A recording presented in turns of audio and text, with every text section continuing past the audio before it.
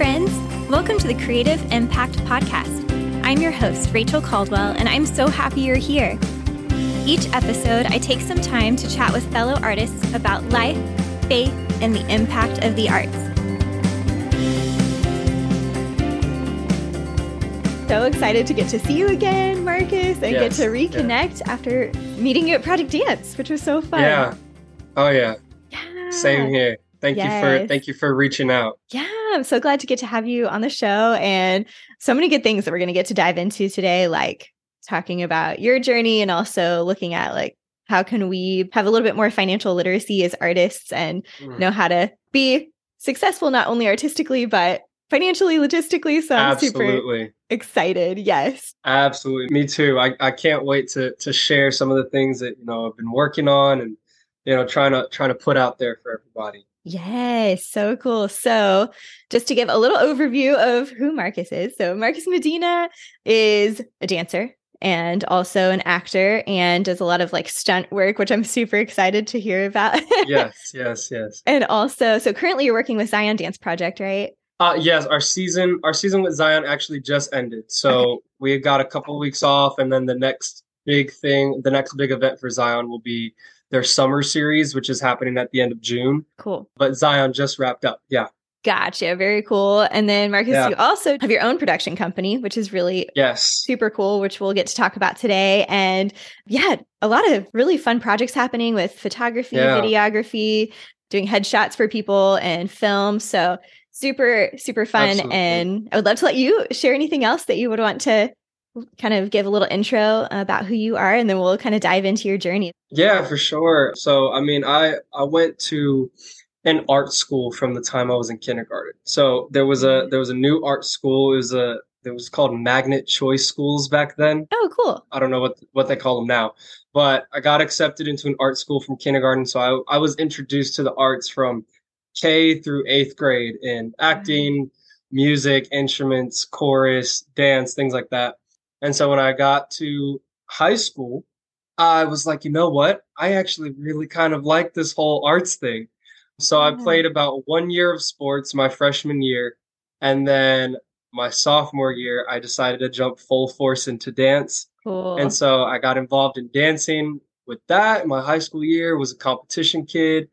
And then luckily enough, from the moment I graduated high school, I was able to start working professionally in the entertainment industry. So I was able to, make that just my career path kind of right off the bat. Right. And so, that's kind of a little bit how I got into arts. I've kind of been in it for as long as I can remember, honestly. Yeah, that's so incredible. I love how it was just almost like just part of your DNA, how God created you. Yeah. And you were already interested in it. And then that you were able to be in an environment that was fostering that, and continuing to develop those skills and everything. So I'm curious to hear about your experience with competitive dance in high school. Yeah.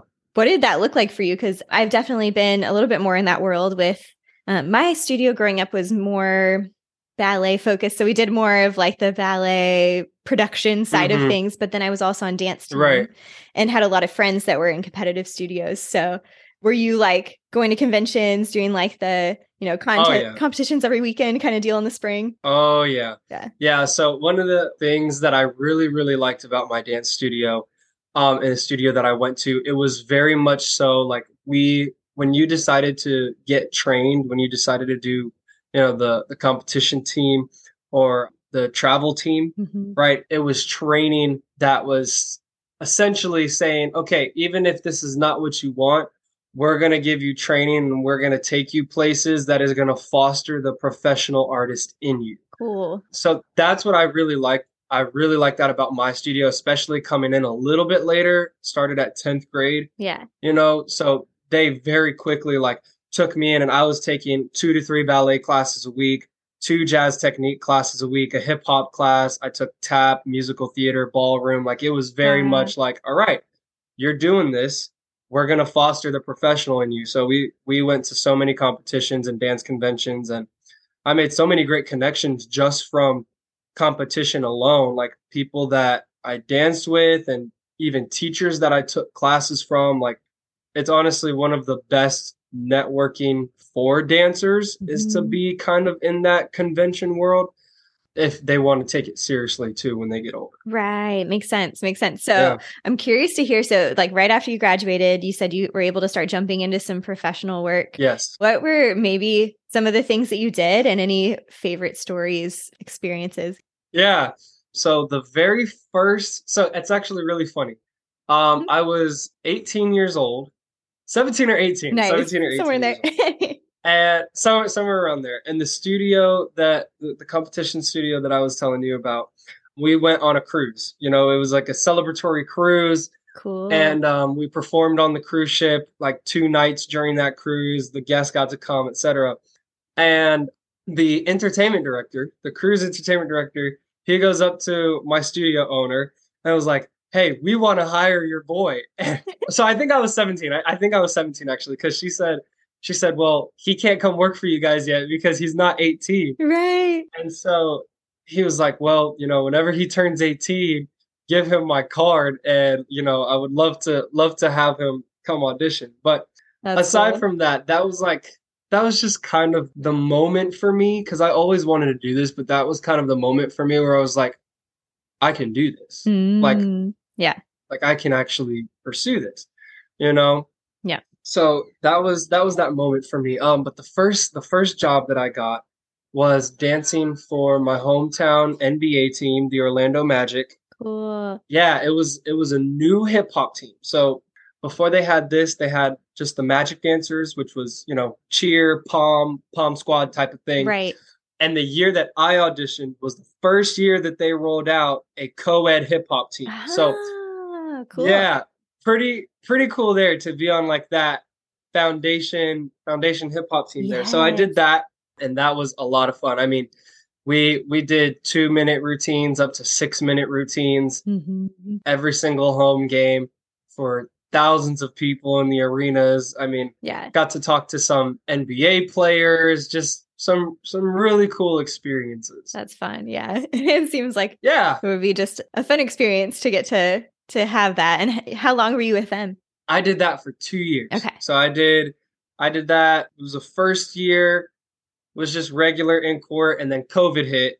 And so then we transitioned from, you know, on-court performances to music video performances. Okay.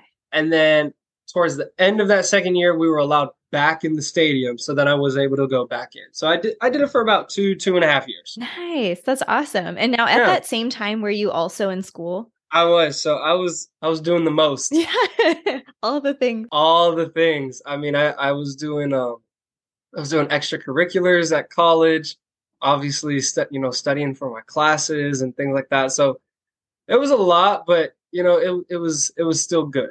It was good. That's awesome. So what was your degree in? Entertainment management. Entertainment management. Awesome. Now, can you give us a bit of an overview, like the summary of what that means as far as like what you would hope to pursue when you get a degree like that? Yeah. So it's just a business degree focused on the entertainment industry. Gotcha. So like I had to take entertainment law classes, digital marketing, an events and entertainment class, event planning. It's very much like an event management degree and a business degree and a sports marketing degree kind of rolled into one. Okay. And with a focus on the entertainment industry, live productions, things like that. And, you know, there's so many jobs that you could get with that. Like in your course catalog, it says like casting director, talent acquisition, event planner, entertainment marketer, things like that. Right. But I mean, just for my life in general, just for me, like it's helped me so much with knowledge of contracts when I have to negotiate contracts with people, understanding contracts, the business side of things. Like you said, we talk about a little bit later, but you know, that's a huge part to arts and entertainment too. And then even like starting up the production company is like, okay, what is it that I need to do? What benchmarks do I need to hit, et cetera. So it's, you know, it's all encompassing. Yeah. It seems like it would be so valuable to have that education and that experience to, like you said, feel kind of all these different areas that you've been working in. And I guess before we get into that, so you worked at Disney, is that right? As well? Universal. Sorry. Yes. Yeah. Orlando. Okay. Yeah. Yeah. What was that like? Yeah. So I got into Universal my first year doing the Orlando Magic dance team. Okay. Met this guy on the team who also did like stunt fighting, stunt acting, things like that. Mm-hmm. And he approached me. He was like, "Man, like we one of the jobs that I'm working at is looking for people." He was like, "I think you'd be great." And I was like, "Well, I had a martial arts background as a kid. Mm-hmm. I did taekwondo up until I was 14. I did boxing in high school." Nice. So I was like, "Why not? Why not try for it?" So I trained for about 2 weeks with him. I did some privates with him and trained for about 2 weeks, and then I went to the audition for the Bourne Stuntacular, which is a live action Jason Bourne show. Fun. And ended up getting the lead. Whoa, that's crazy and so cool. It's literally just crazy moments. So ended up getting the lead in that show and did that for 2.5 years. So it's just a lot of stunt combat, stage fighting. I got to hang from like a 40-foot ceiling and fly in, like just so many different cool little stunts. And that's ultimately what kind of segued my way into film and television with that. Gotcha. So. Very fun. Yes. Yeah. And I saw that you do that makes sense, but like the parkour stuff and all of that kind of side of things and acro. And that just sounds like so much fun. And this may surprise some people that are listening, but I actually really love the Bourne series. Like the movies. Oh yeah. They're so fun. Yeah. And so that's really awesome. Did you do some like research, rewatch the movies, that kind of thing to get yourself in character? It's so funny. We did watch the movies. We watched them like as a cast. Nice. It's just funny because coming from like the stunt side of things, and I don't know like if anybody else has watched the movies that's listening, etc. But the way that the Bourne movies are filmed, you can't ever really see all the fighting that's happening. Like the camera movement is very like all over the place. That's a good point. I hadn't thought about that before. Yeah. So when we're watching them, we're like, well, we can't do that because it's for theater, right? So the audience, it's a whole different perspective when you're doing it for theater than for film, because you need the audience to be able to understand what they're seeing, you know? That makes sense. But yeah, it was still a cool little thing to see it on the big screen. Yes, for sure. So after kind of your work, college experience and then doing some of those professional gigs, what brought you to Dallas, to Texas area?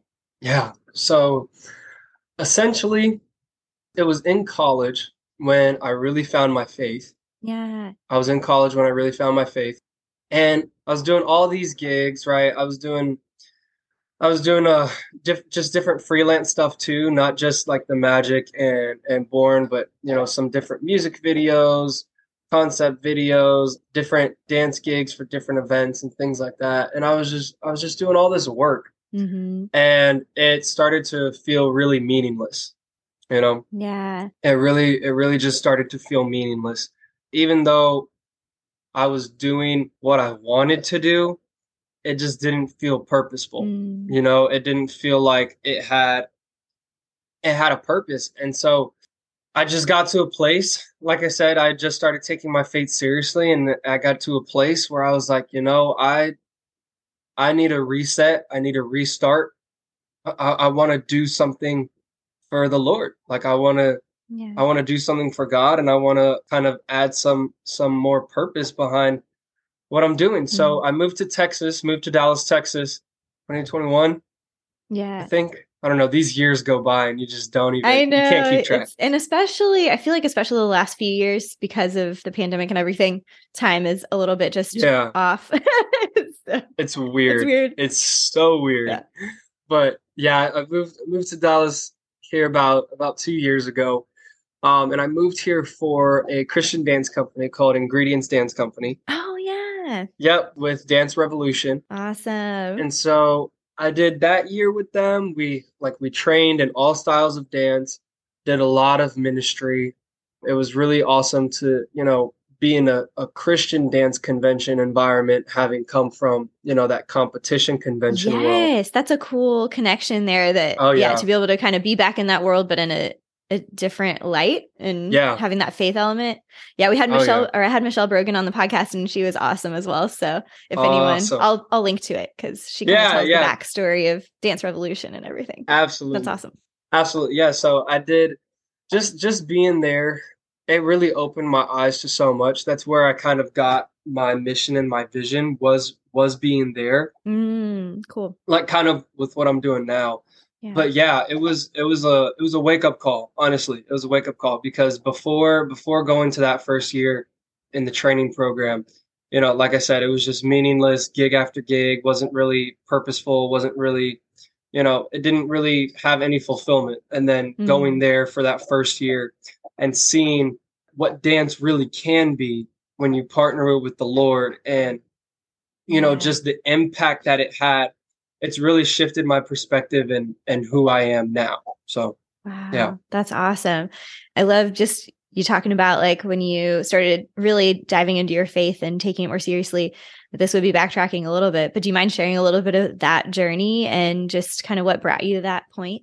Yeah, no, not at all. So, you know, I grew up in church for as long as I can remember. I went to church, but it was very much so a church on Sunday and that's where it stayed kind of thing. Yeah. But I mean, as a kid, my parents will tell you, people will tell you, I loved church.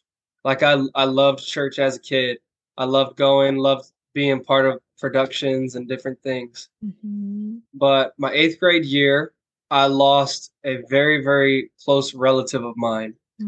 And things kind of just spiraled for me from there. Yeah. So, you know, people always go through their little rebellious phases. Mine was through high school and into that first part of college. But then, and this is going to sound a little crazy, but that's the best. It's the truth. Yeah. it's the straight up truth. So whoever's listening, just, you know, hear me out. Yeah. But an individual, a mutual friend, right? I've never spoken to him before. Never met with him face to face. He was just a friend of a friend. And we followed each other on Instagram. You know how that works, right? Yeah. You know, you follow people on Instagram you've never met before, and it's just a connection, you know? Right. So he ended up texting me on Instagram, you know, and he's just like, hey, you know, I feel like I've got to call you. I feel like we got to talk. And so we got on the phone and he proceeded to let the Lord use him and told me things that a complete stranger should not know about me. And at that moment, I was like, okay, I'm not invisible. My hurt's not invisible. My pain's not invisible. The things I've been through is not invisible. Like there's a God out there who sees me. Wow. And I gave my life to the Lord very seriously that day, like an actual commitment, not just like me still going to church, you know? Yeah. And that was that kind of like faith journey there. That's incredible. Thank you for sharing. It's just always really so cool to hear people's story and their experience with, almost like faith becoming your own, you know? Yeah. Even when you've grown up in that environment and everything. So yeah, super cool. So you made your way to Texas. What do you feel like you learned about like God and who he is in that transition season? Oh man, I'm still learning. Yeah, for real, me too. I'm still learning. You know, there's so much to learn and so much to just know, not just like not book wise, Bible wise, but character wise. I think for me that was the biggest thing that I learned. And honestly, the biggest thing that I'm still learning and still figuring out, because like I said, growing up in church, I had a lot of book knowledge of who God was. And even, you know, coming to the Lord, I read the Bible I read the Bible the way a kid loves candy. Like I read that thing so much. So I had a lot of book knowledge of who God was, and coming to Texas, coming to Ingredients, being just in that environment and like you said, learning in that season, I learned a lot of who the personality and the character of God. I learned more about that. And like I said, still learning, still seeking, but that was the big thing. Yeah, for sure. Any like elements of his character and who he is stand out to you a lot right now? Yeah, provider, definitely provider. Life doesn't come without its challenges, and when you trust God to provide and you trust him with your tithe and your offering and things like that, I learned a lot about God as provider and as father, honestly, not just creator, not just king of the universe, not just, the all powerful, Like God who makes demons right. Not just the all powerful God who makes demons shriek, but also as like a comforter and a father and somebody who cares. That's beautiful. I love that. Yeah. So it feels like that would also be just a faith step to step out and be like, I'm going to totally change everything that I'm doing. And like, you leave a lot of the connections that you had and oh yeah. Yeah. So you want to share a little bit about how that felt? It felt like if I had a Siamese twin and they got separated from me, that's how it felt.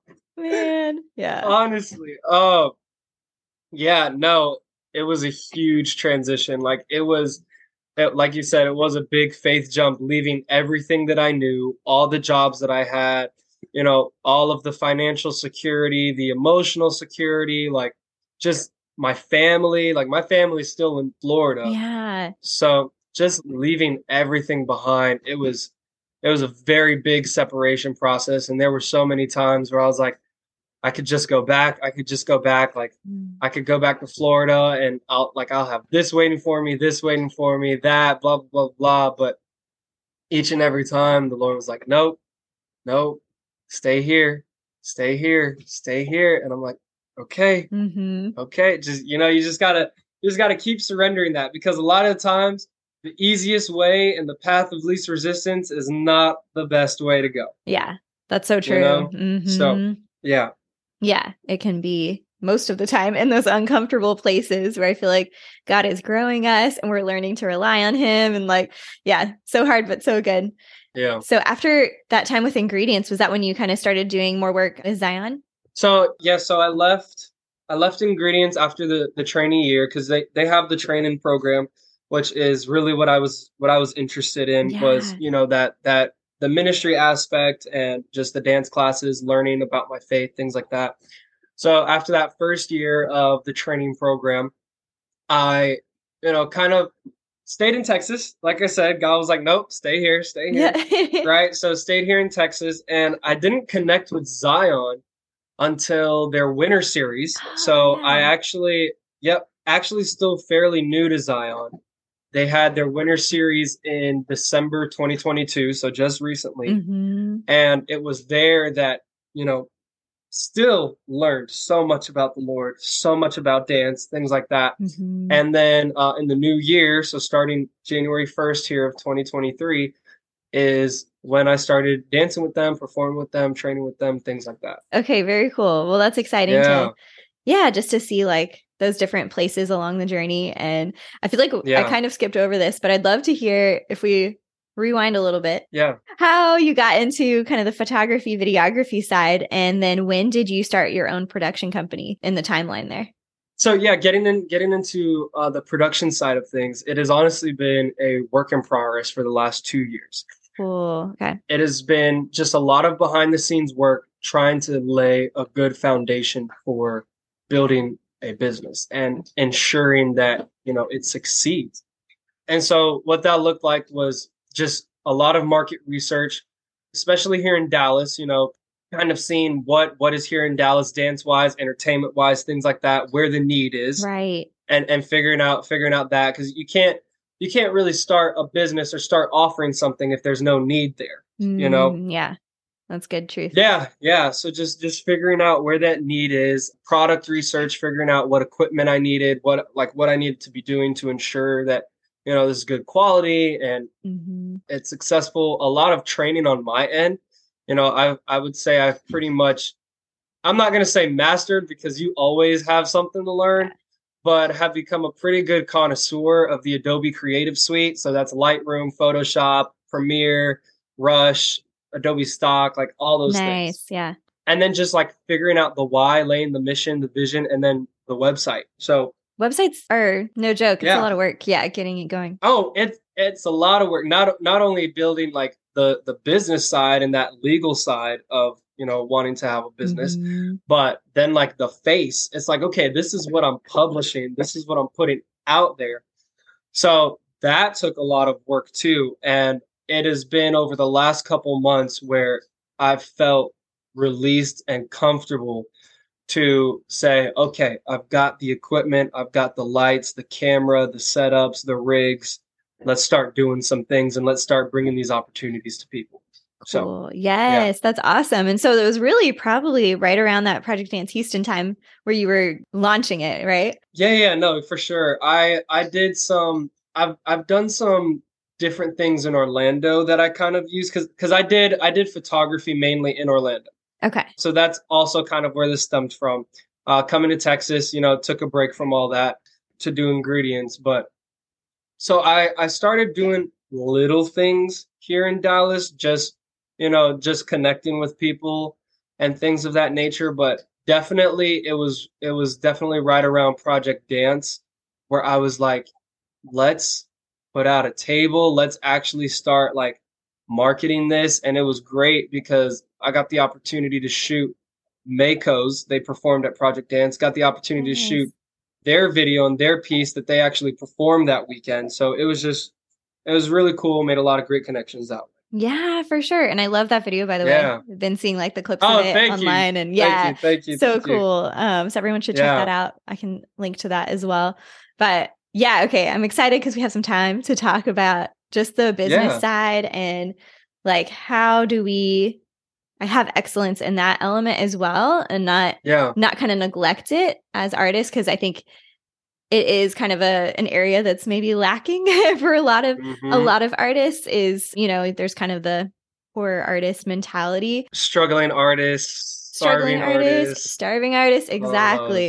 And it's like, it doesn't have to be that way. No, it does not. Yeah. So when did your passion really first like develop for this area and helping artists thrive financially? Yeah, honestly, with the start of the production, with the start of that, it all goes hand in hand for me.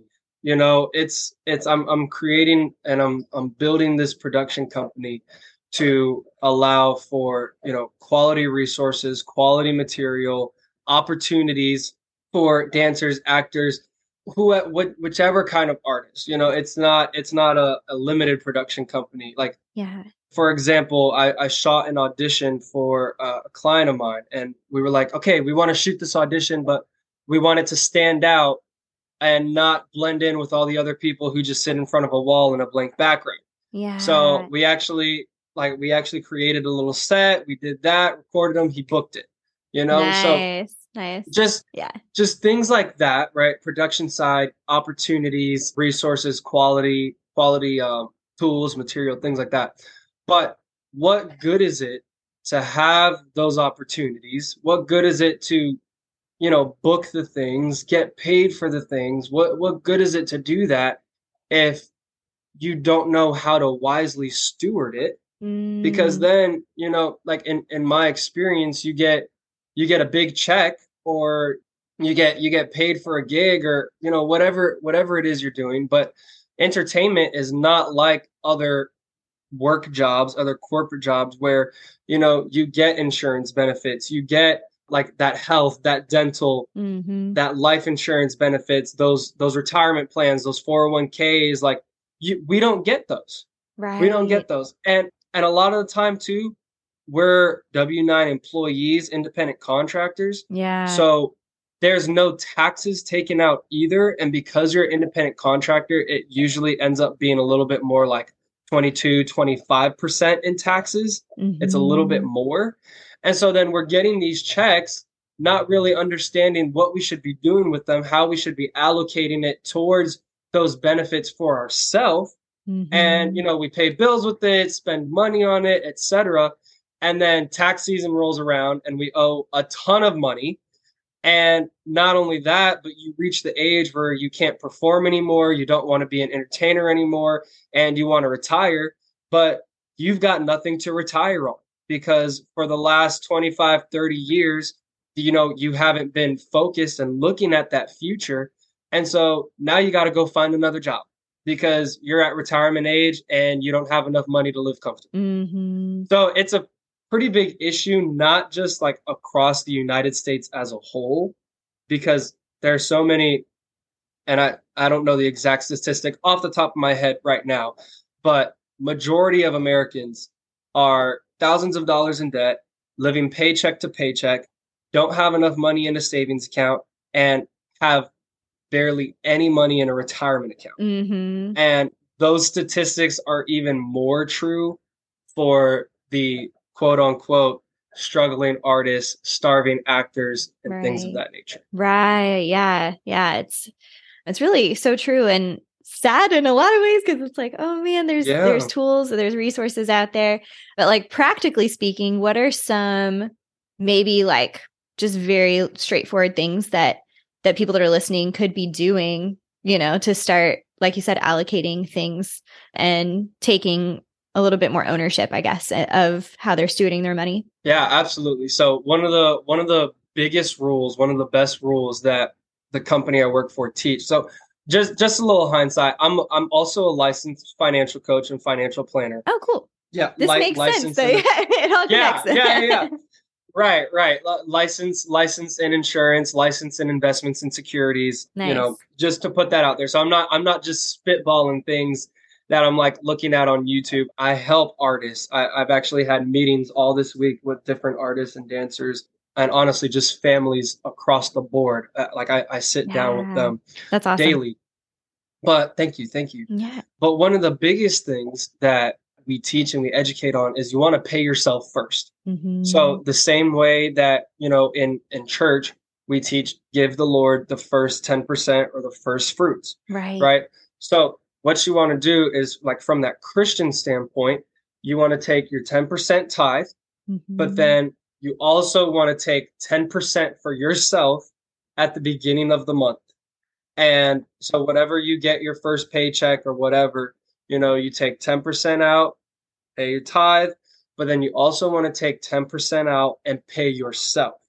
And that's not okay, I got spending money now to go to the movies or do this or do that. No, that 10% should be used and say, okay, how am I going to allocate this 10%? If I don't have any employee benefits, do I need to be looking at, health insurance coverage, life insurance coverage, things of that nature? Do I need to be looking at that? Mm-hmm. Okay, take some of that 10%, that goes there. Then what you have left, you put towards a retirement account. You want to put towards investments. Similar things like, if you're not an employee, it's recommended to put your funds in mutual funds account that are in Roth IRAs as the investment vehicle. Mm-hmm. The reason being is because most 401k plans with their employer, they match what you put in. Mm-hmm. So obviously, if they're matching, you want to take the free money, right? Yeah. They're going to match what you put in, take that money. But if you don't have an employer who's matching, it's recommended to put it in a Roth IRA, because a Roth IRA is taxed on the front end on the contributions you put in, and a 401k is taxed on the back end on the amount that's accumulated. Right. So it's a difference between paying taxes on, $50,000 that you invest and 1.5 million when you pull it out. That's a huge tax difference. Yeah. So that's the first step would be take that 10%, pay yourself first, allocate it to the benefits that you need, and start planning for your retirement now. Mm-hmm. Because when you get to, the later years, let's say 30, 35, 40, 45, and that's when you start thinking about retirement, you're going to have to play a whole lot of catch up to try to reach those numbers. Mm-hmm. Yeah, that's so true. Yeah, anyone that's listening that's like early 20s, mid 20s, like, this is the time. Start now. This is your time. Because it is really crazy when you look at like the charts and the tables of just the way the compound interest kind of stuff works and how things grow so much over time, and that time is your best friend in that case. So that's super cool. Yeah, absolutely. That's why I decided to get licensed. That's why I decided to get into it. I was like, I'm building a business, right? I'm getting this thing going, laid the foundation, starting to get out there. When I start doing the same thing and handing people checks and, paying people for this and paying people for that and paying people, I don't want to be like every other business owner or every other employer or, like other people who give opportunities to people without teaching them what to wisely do with that. Right. Cause then I would just be contributing to the problem and contributing to the starving actor, the struggling performer, struggling artist thing by being another person who gives the money, but is not showing the people that are getting the money how to be wise with it.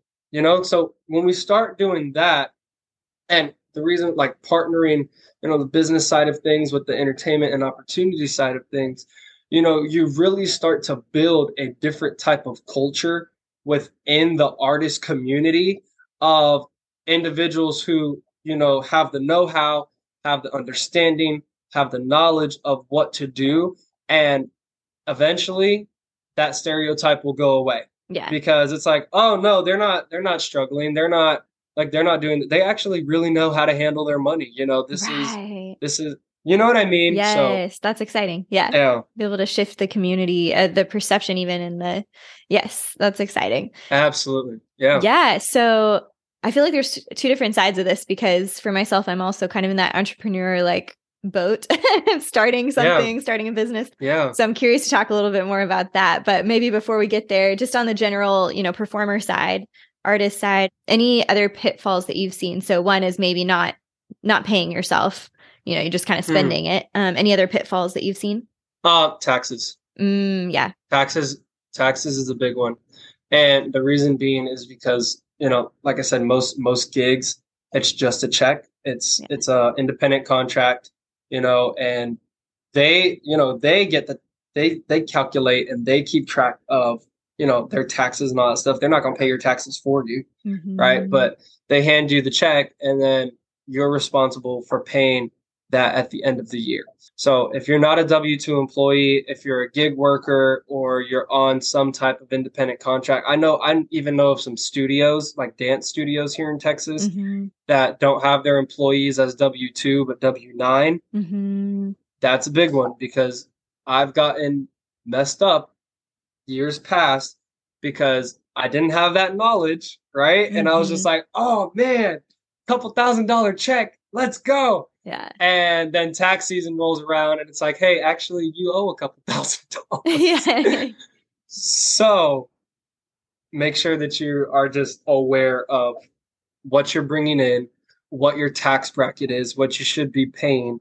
And aside from paying yourself first, if you're doing independent gigs, you could keep track of it in like QuickBooks or things like that, like just different accounting sites that make it really easy, so that what you need to put aside for taxes at the end of the year. Yeah, that's super good and very practical, which is awesome. So for someone who's like just starting out, any first steps you would say to take or next steps, like any resources that you recommend?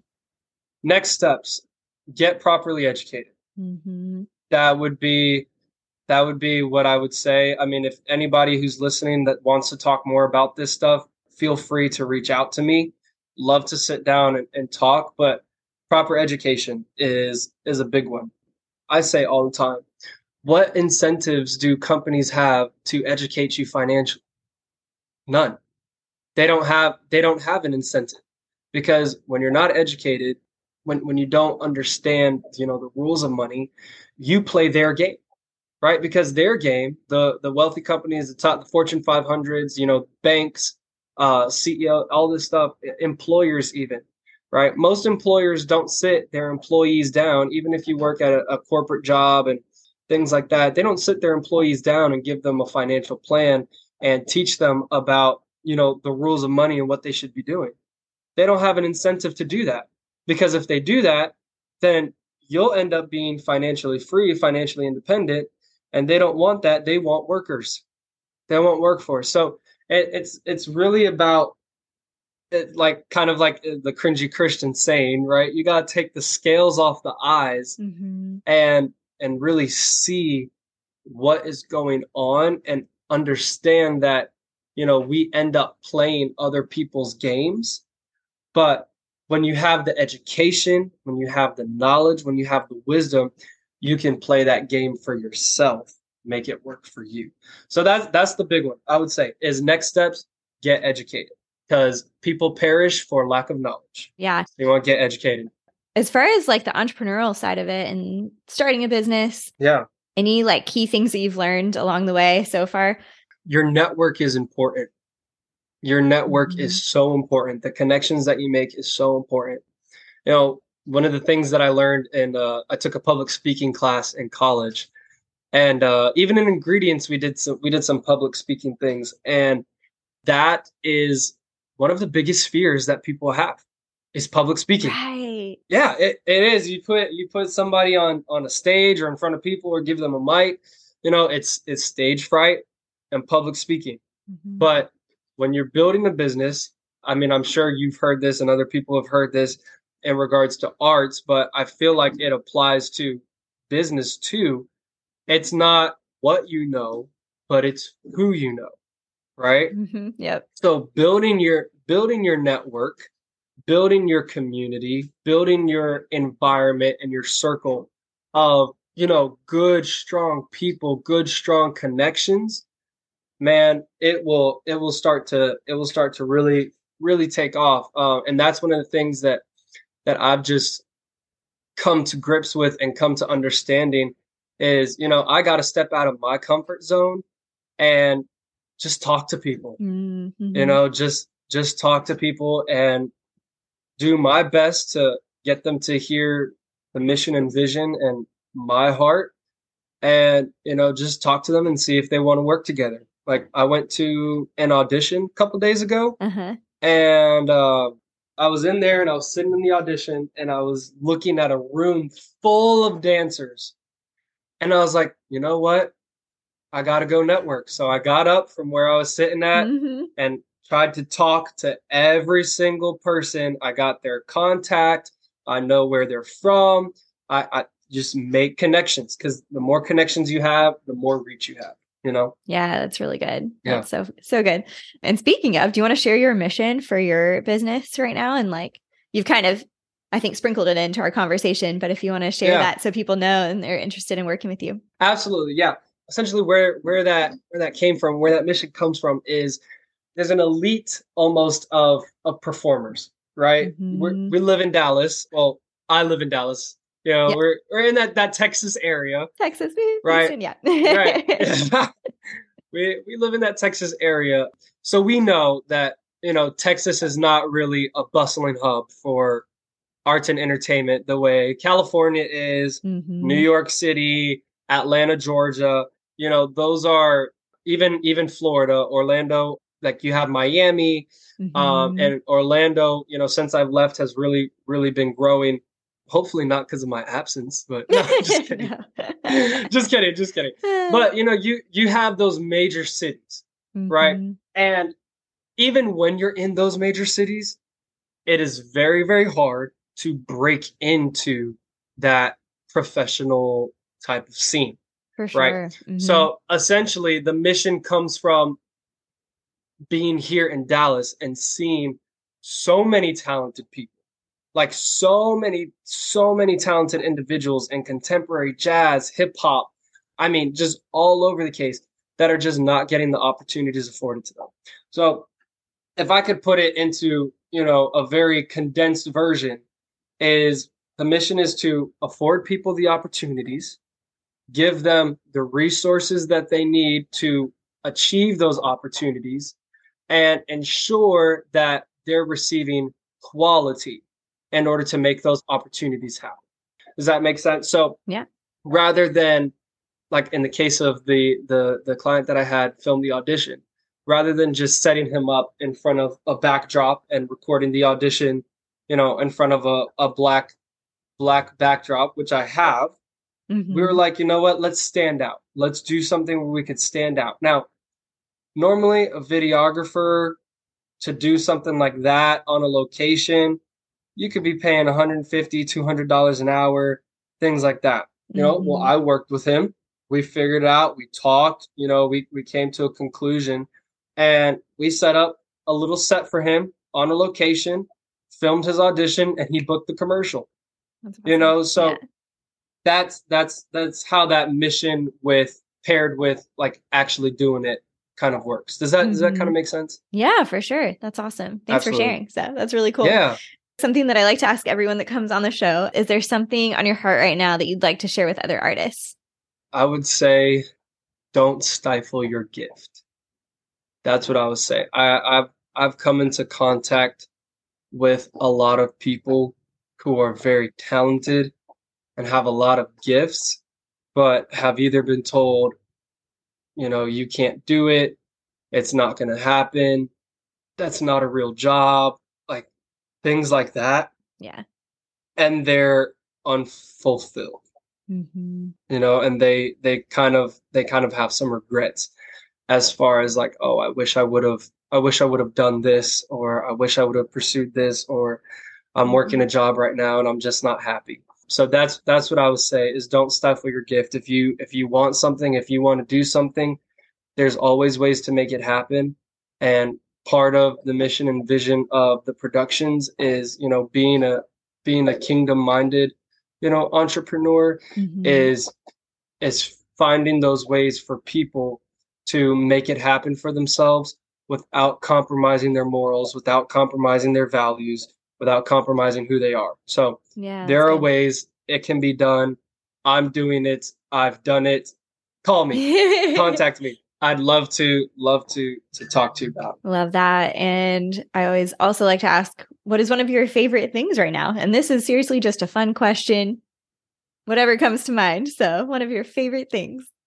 One of my favorite things is being outdoors. Yes. I love the outdoors. I work a lot, so between being inside dance studios and being inside my own home, working from home, and traveling to different places for some gigs and things like that, I love taking a moment to sit outside and just relax.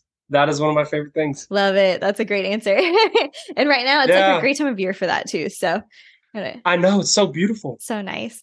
So before we wrap up today, I wanted to let people know where they can connect with you, and either if they just want to chat or to potentially work with you and to check out your production company. It's M Medina Productions, right? Yep, mmedinaproductions.com. Awesome. So mmedinaproductions.com. And then where are you at on like social media and stuff? So you can find my personal profile. It's on Instagram, and it'll be _Marcus.Medina_. So essentially space Marcus.Medina and then another space. Cool. Nice. Awesome. Yep. Very cool. Well, definitely excited for people to check out your work and get to connect with you. And just so cool that we got to connect at Project Dance. And I'm so glad that you're doing what you're doing with artists and Dallas. And so thank you so much for taking the time to share and sharing your story, and also just some really great wisdom with us today. Yeah, absolutely. Thank you guys for having me. Yeah.